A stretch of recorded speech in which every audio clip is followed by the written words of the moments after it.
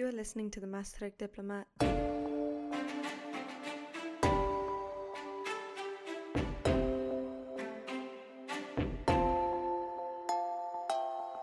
French citizens in the mainland, the overseas territories, and abroad are going to the polls twice this year. Actually 4 times, but I'll get back to that later. After a turbulent 5 years of centrist rule by President Emmanuel Macron, French politics is at a turning point. The 2022 presidential and general elections, which were deemed the most predictable in recent decades, are eventually having their share of plot twists. While the presidential election last month ended up being a dilemma between a centre-right European enthusiast and a far-right nationalist, leaving almost all the others in shambles, the upcoming general election in June is gaining slightly more hype than it usually does. Today, we're discussing what it means for French politics within the constitutional framework of the Fifth Republic and what we may expect from the next 5 years.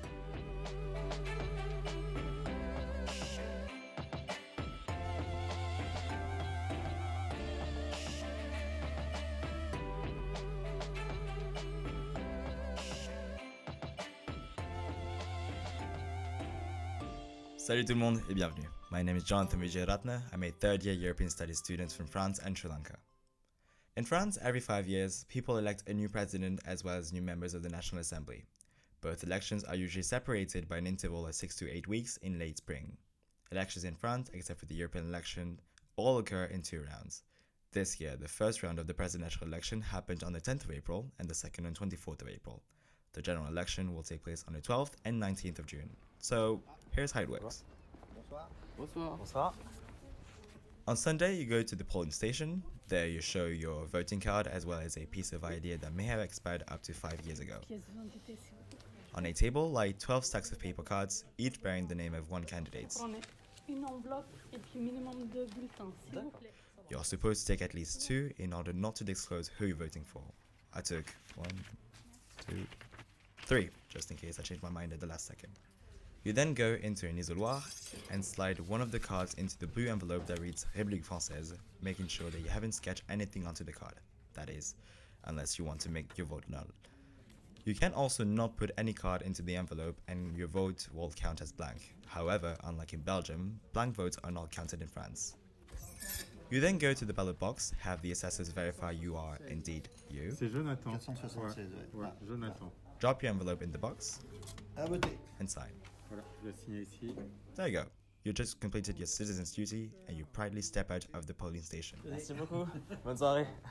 For the presidential election, if no one gets at least 50 plus 1% of the popular vote in the first round, the 2 candidates who receive the most votes qualify for a second round, where people then have to vote for one or another. If you have a presidential system, if you want to elect the president of the republic, by popular vote, how do you do it? I think there is no clear alternative to the 2-round system.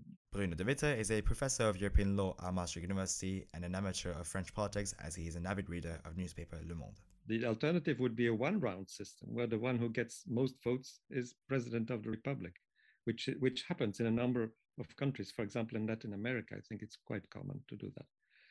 Is that more democratic? So that then you get somebody who gets 26% of the votes in the first round. He's elected or she's elected president of the republic because all the others got even less. So the 2-round system for presidential elections is more democratic than a 1-round system, I would say. In the latest presidential elections, the person eventually elected president received between 20 and 30% of the popular vote in the first round. In the 2-week inter-round period, the candidates who did not qualify give voting instructions to their supporters. Some call them to vote for one, some for the other. Some do not give instructions because they do not agree with either.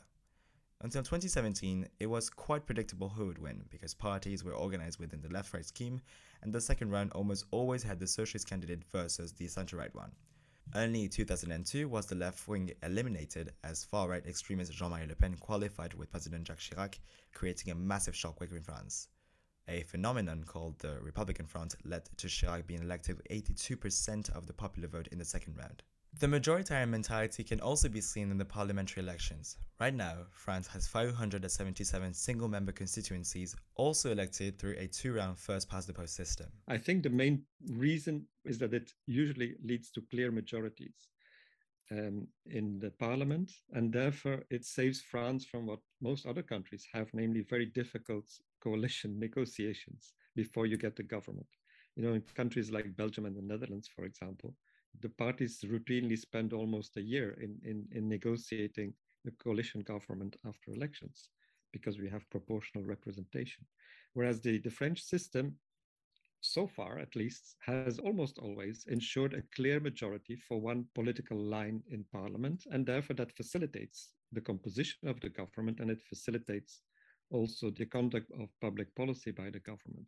It's a factor of stability. As the presidential and parliamentary elections happen almost simultaneously, the president usually always gets an overwhelming majority in parliament. If the elections happen at the same time, it's logical, one would think, that the voters will go for the same choice. You know, that after they've voted a president, they will then vote at the legislative elections, they will vote for his party. Basically, the president who's the boss, because he's the one who appoints the prime minister, who can dismiss the prime minister, appoint a new one, so that he's the boss. And so Macron, for the last 5 years, was the boss. 2002 was also the first time people were voting for a president for a term of 5 years. Before that, it was 7. Meanwhile, the parliamentary term was always 5 years, which means that before 2002, both elections would often occur at different times. On 3 occasions, in 1986, 93, and 97, this led to a cohabitation government. Cohabitation is a result of the fact that in constitutional terms, the powers are divided. There's a sort of separation of powers between the president of the republic and the government. The two branches of the executive, if you want, which is a typically French phenomenon. And of course, the government needs the support of a majority in parliament in order to be able to get the laws passed and the budget passed.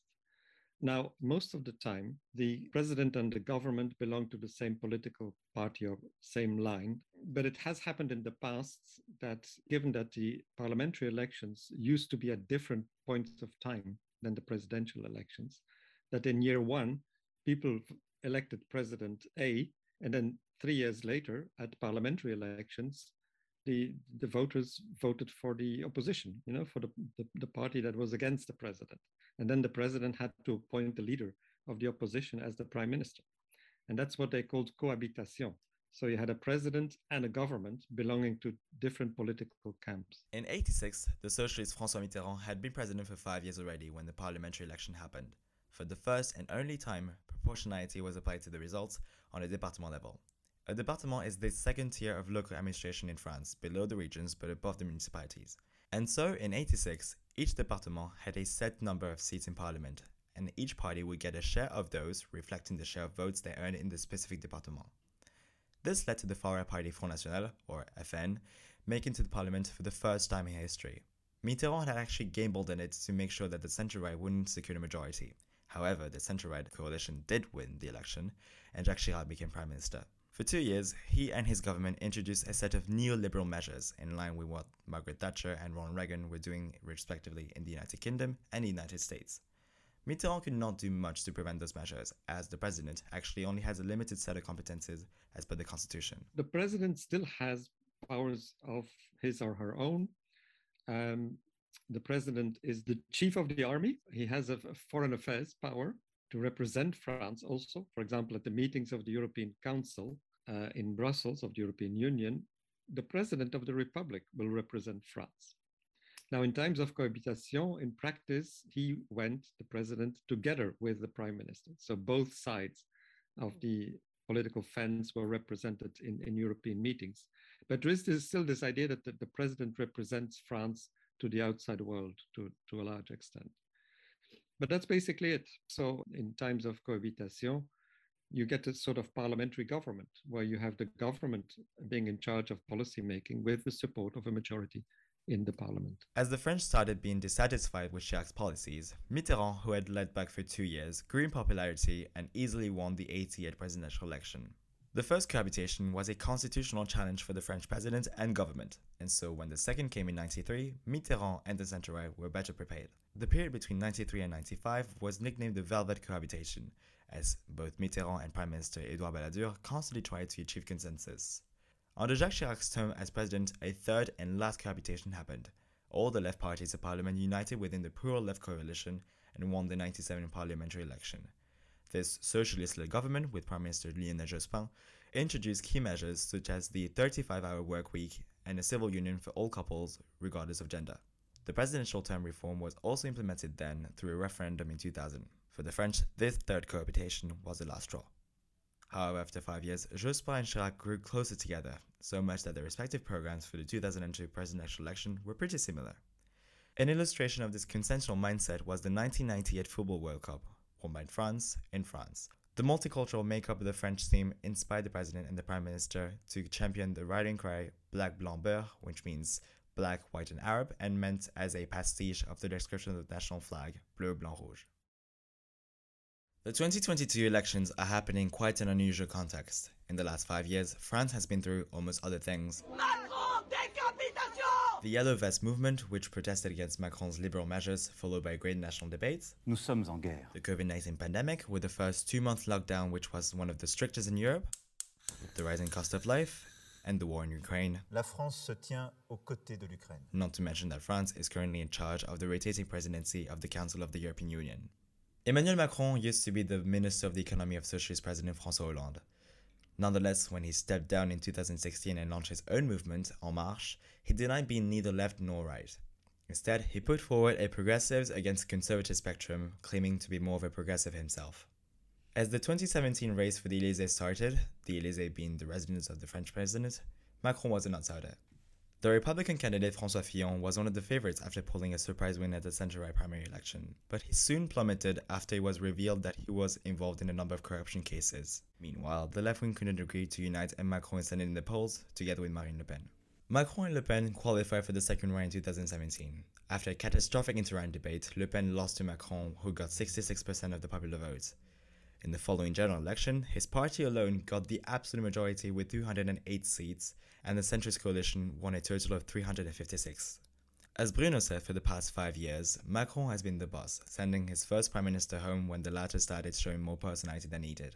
The En Marche party has failed at gaining popularity at the local level, getting a majority in only a handful of municipal and departmental councils and in none of the regional assemblies.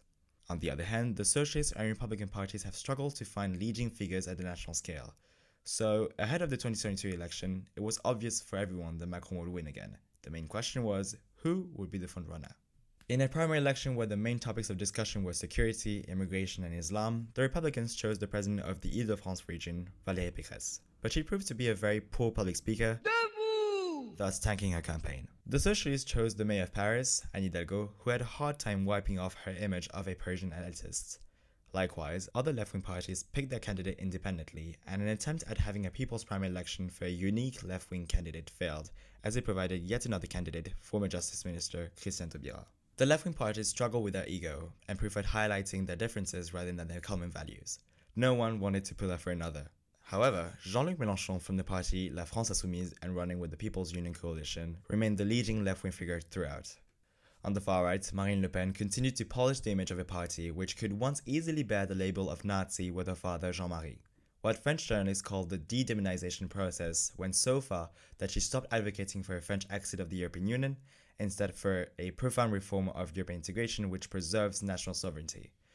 But Le Pen had to face competition from columnist Éric Zemmour, who had already been convicted for racist hate speech, and who claims that France is going through a great replacement of its civilization by that of immigrants. Zemmour has long been a television celebrity and was very much hyped by the media, and for a long time he was scoring quite high in the polls. But with 12 candidates and only 2 qualifiers and eventually 1 president, you can't just vote for your favorite. I mean, you can, but if they're one of the smallest candidates, your vote won't really count much. This leads to the vote utile, meaning useful votes, that also happens in other countries with first-past-the-post systems like the United Kingdom and Canada, albeit under different names. If you know your candidate won't make it to the second round, you go for a candidate with similar ideas and values. This can explain why Macron manages to get votes, despite not being from one of the traditional parties. The more liberal part of the socialists like his progressive thoughts on social matters, and center-right voters appreciate his economic policies. For other candidates, vote utile can also be good omen, as people who initially supported minor candidates resort to them to increase the chances of having a president they at least partly agree with. So, as the presidential election got closer, it became more and more clear that Le Pen was the leading far-right candidate. And in the last 2 weeks, Mélenchon called on the leftist voters to vote utile for him. While citizens are going to the polls, it is important that everyone votes en âme et conscience, which is French for listen to your heart. Thus, by law, no opinion poll is allowed during the election weekend up until the last polls close at 8 o'clock.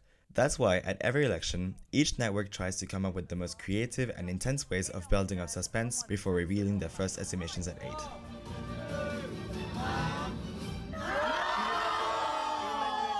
And then, most French people are actually disappointed, just like the supporters of Jean-Luc Mélenchon.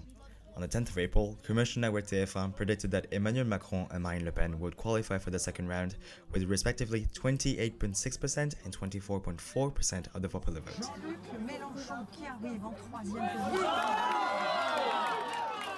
Mélenchon still achieved a huge result with more than 20% of the popular vote. He is the biggest surprise of the first round. Later that night, he got even closer to Le Pen, so much that public broadcaster France Télévisions decided to show 3 names instead of 2 for the qualifiers. It was eventually Macron and Le Pen who made it to the second round, but Mélenchon was only 400,000 votes behind. On the night of the first round, his supporters, who I was with, went out on the streets and marched towards the main rallying point of their candidate, chanting slogans as well as the Internationale to protest against the result.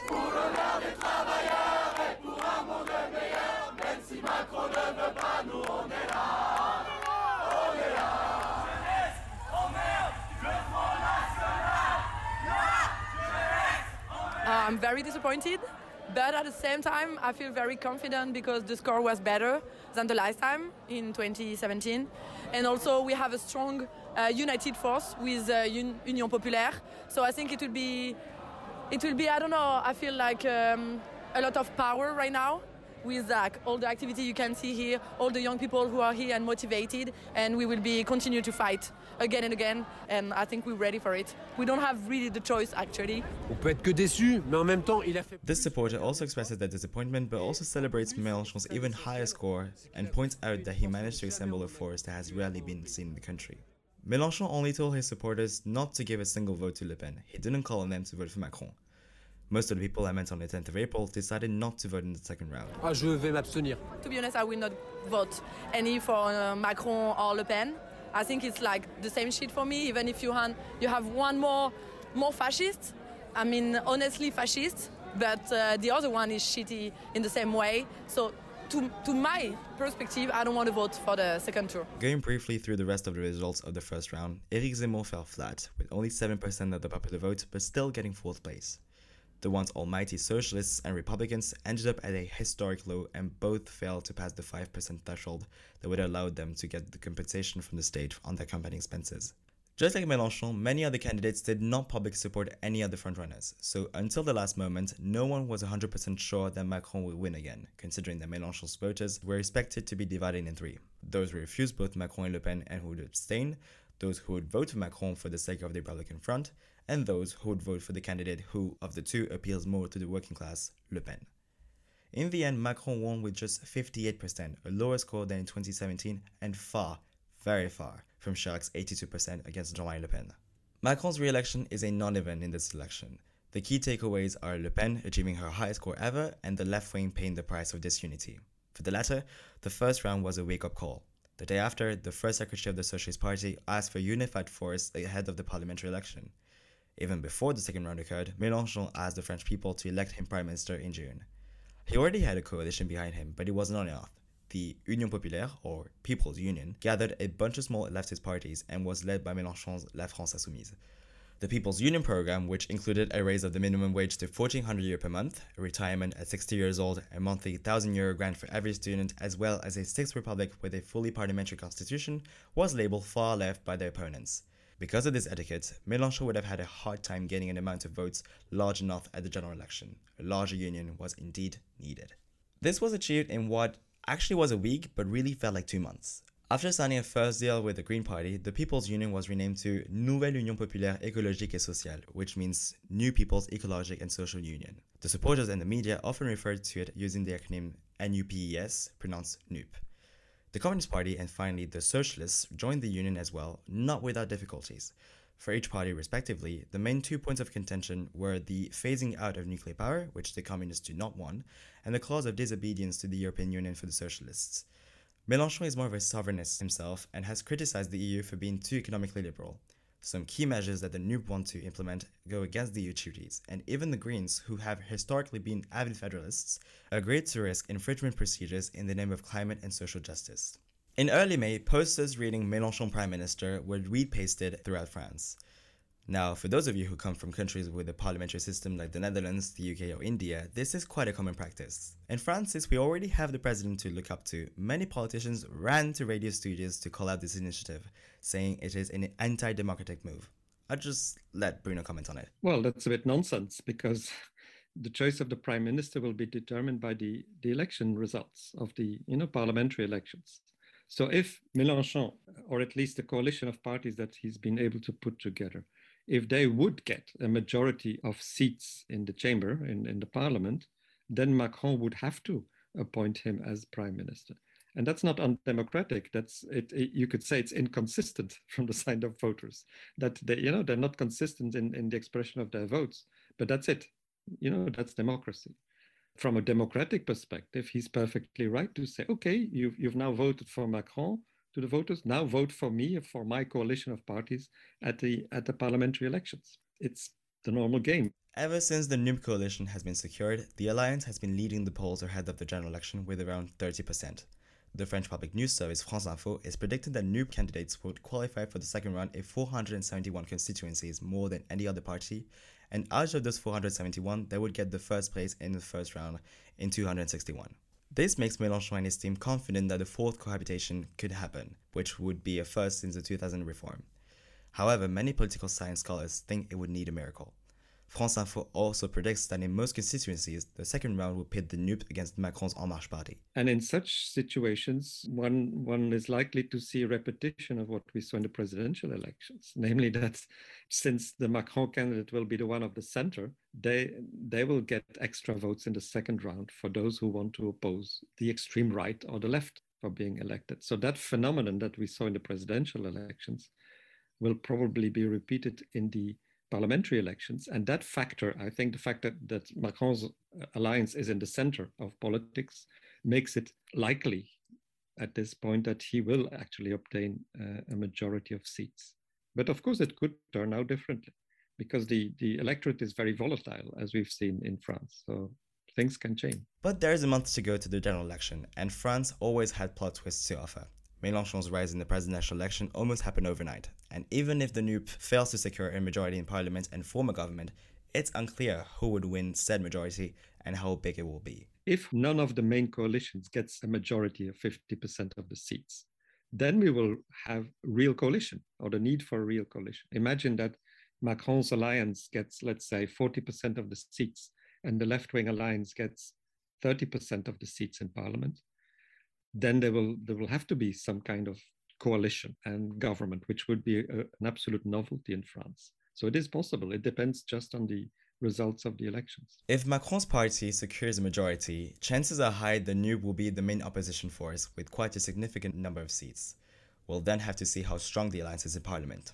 In both cases, it's going to be an interesting 5 years. So what do you think? Can a left-wing coalition win a general election so soon after Macron just got re-elected? What would this mean not only for France, but also Europe? Let us know your thoughts and opinions and keep the conversation going on our social media channels. I'll leave you to it. This has been Jonathan with The Master Diplomat. Thanks for being with us. Et à la prochaine. This podcast was written and hosted by Jonathan. The executive producer was Rue.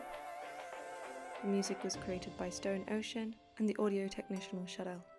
Make sure to subscribe to our YouTube channel and follow us on Spotify, Apple Podcasts, and Amazon Music. You've been listening to The Maastricht Diplomat.